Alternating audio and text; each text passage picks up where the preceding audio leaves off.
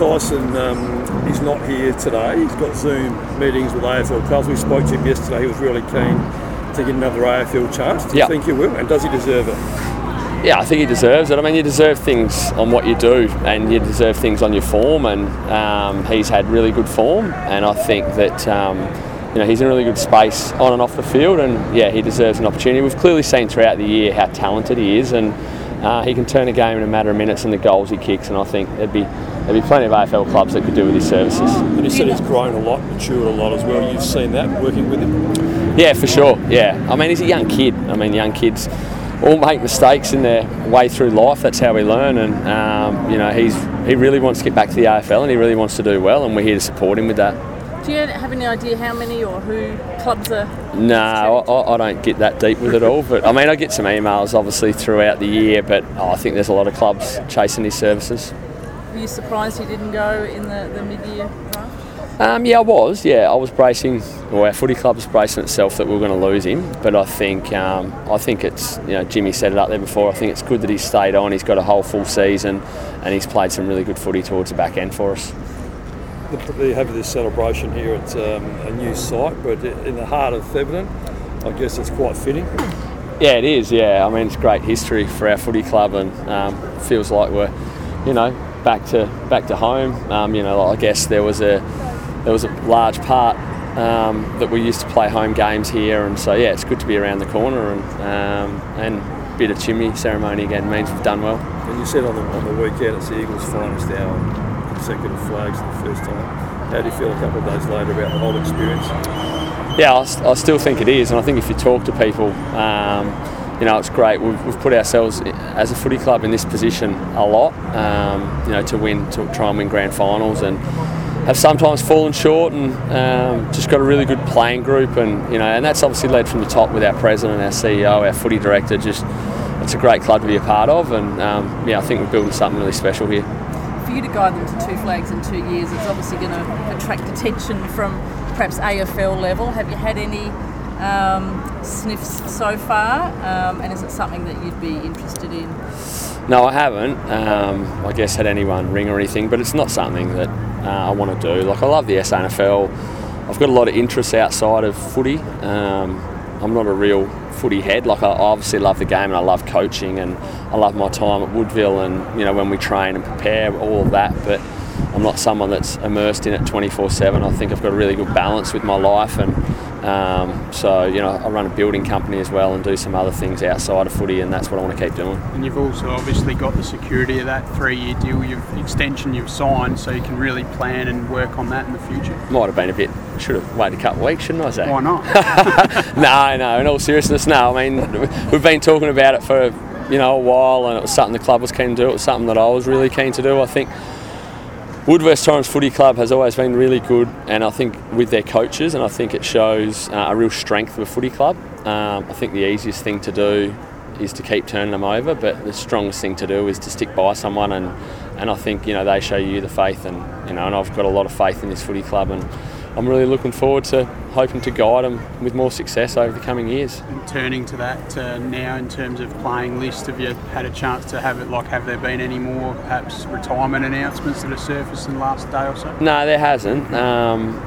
There's a few words around on a couple of players, but I guess that'll come probably in the next couple of weeks when I catch up with all the players and obviously do our exit meetings. We turn our focus to that pretty quickly after we celebrate this, and so that'll all come out in the wash. If you're reluctant to move interstate, I guess business and family, what about if Port or Crows made an offer? I know Port's obviously got an assistant coaching role, or are you happy to got your contract, stick with the Eagles and see how far? No, look, I've signed a contract. I want to stand by that, and the most important thing for me is to make sure that I'm at this footy club and with these boys, and that's where my focus is. A lot of the players we spoke to yesterday at the club all sang your praises and said you're among probably the best that they've been involved with, including former AFL players. You say you love the sample, but you wouldn't draw a line in AFL completely, would you, down the track? I think you're fishing for a story here, Andrew. Oh, no, just the truth. Surely you couldn't draw a line through it completely. Well, and you know what you know right now, don't you? I mean, I guess the timing's good if I wanted to go, you know, off 2 premierships, but it's just not something I want to do right now. You never say never in 5, 7, 8 years if I'm still coaching, but right now I've got a commitment to contract to Woodville, and I'll stand by that, and my heart's here, and my heart's with the players and the footy club. Why are you so successful? I mean, what's your coaching philosophy? I think I have been lucky, like there is no doubt. Like I've been lucky to coach a couple of good footy clubs. Like I think we've seen the success Woodville has had over the last 20 years, so I don't think it's any surprise that we're standing here with the players that come through. Shane Reardon does a great job, but I think it's just around the basics of footy. Obviously, you know, we talk a lot about how we want to defend and how we want to move the footy, but it's just getting to know your players, making them be the best version of themselves, supporting them, and just making sure. I mean, at the end of the day, you need your players playing for you, and you need to make sure that you have their back and they've got yours, and I think that just comes over trust and time, and I guess something that I pride myself on. And you work on the blue-collar working man's team?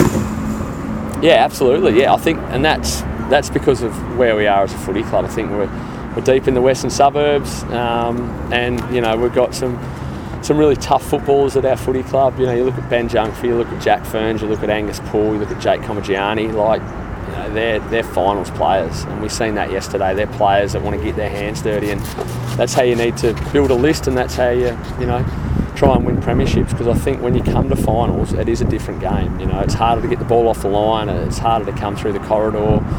You're playing great teams every week, and you need that 1v1 contest and the ability to fight and scrap through anything. Mentors are pretty big in your coaching, aren't they, Sheeds? Particularly someone like Mick Godden. Yeah, I've talked to Gods a fair bit. Probably the main one I talk to is Rick McGowan. Talk to him probably every second day, I reckon, and he coached me at Sturt in 07, 08. He's the best coach I've had, and he's a great person to talk to about footy. But I think you just talk to everyone, because it's surprising what someone might say that you haven't thought of. So I think the greatest strength of a coach is to know that you don't know everything, and you got to have your ears open and make sure that you can listen to people, and that's how you keep growing as a person. You mentioned Stengel, but how many other players do you think you'll possibly lose? Is Cheetahs a chance? Luke Beacon? I think it's whether someone's willing to take a chance. Can James Cheetahs play at the next level? Yeah, I believe he can, for sure. Luke Beacon's a young kid I think that we will lose. Jack Hayes is someone that I think can play at the next level. So it really comes down to the clubs. You know, I can sit here and say they all deserve a go, but it's whether someone's brave enough to probably take them. What did you watch Rocky for on grand final eve? Well, it was just a bit of a theme. I guess you have some themes, and we felt Rocky symbolised our footy club. Mind you, a lot of the boys don't know who Rocky is, so I had to tell them the story of Rocky. Dolph Lundgren, was the heavy favourite. There was a little bit of a story behind that and what it looked like, and that's what we rolled with. Did you watch that as a team? Whereabouts? Yeah, not the whole thing. We made a video and cut up some clips, and in our last team meeting, and there was a theme behind it with Rocky, and I love Rocky. I'm a Rocky man, yeah. So I'm a bit of a movie buff. So yeah, and that was the theme going into the game, was a little bit around the blue collar, hard working. You know what it needs to look like to stay in a fight, and to you get knocked down and get back up, and what that looks like throughout the game, and that's what we try to bring to it.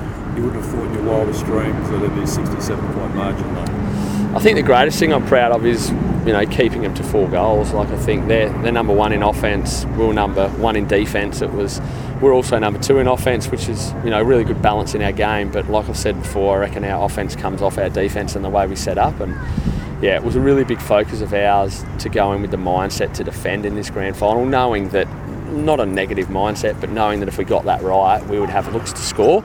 And I think the pressure that we put on, the game opened up off that, and that's how we kicked the score.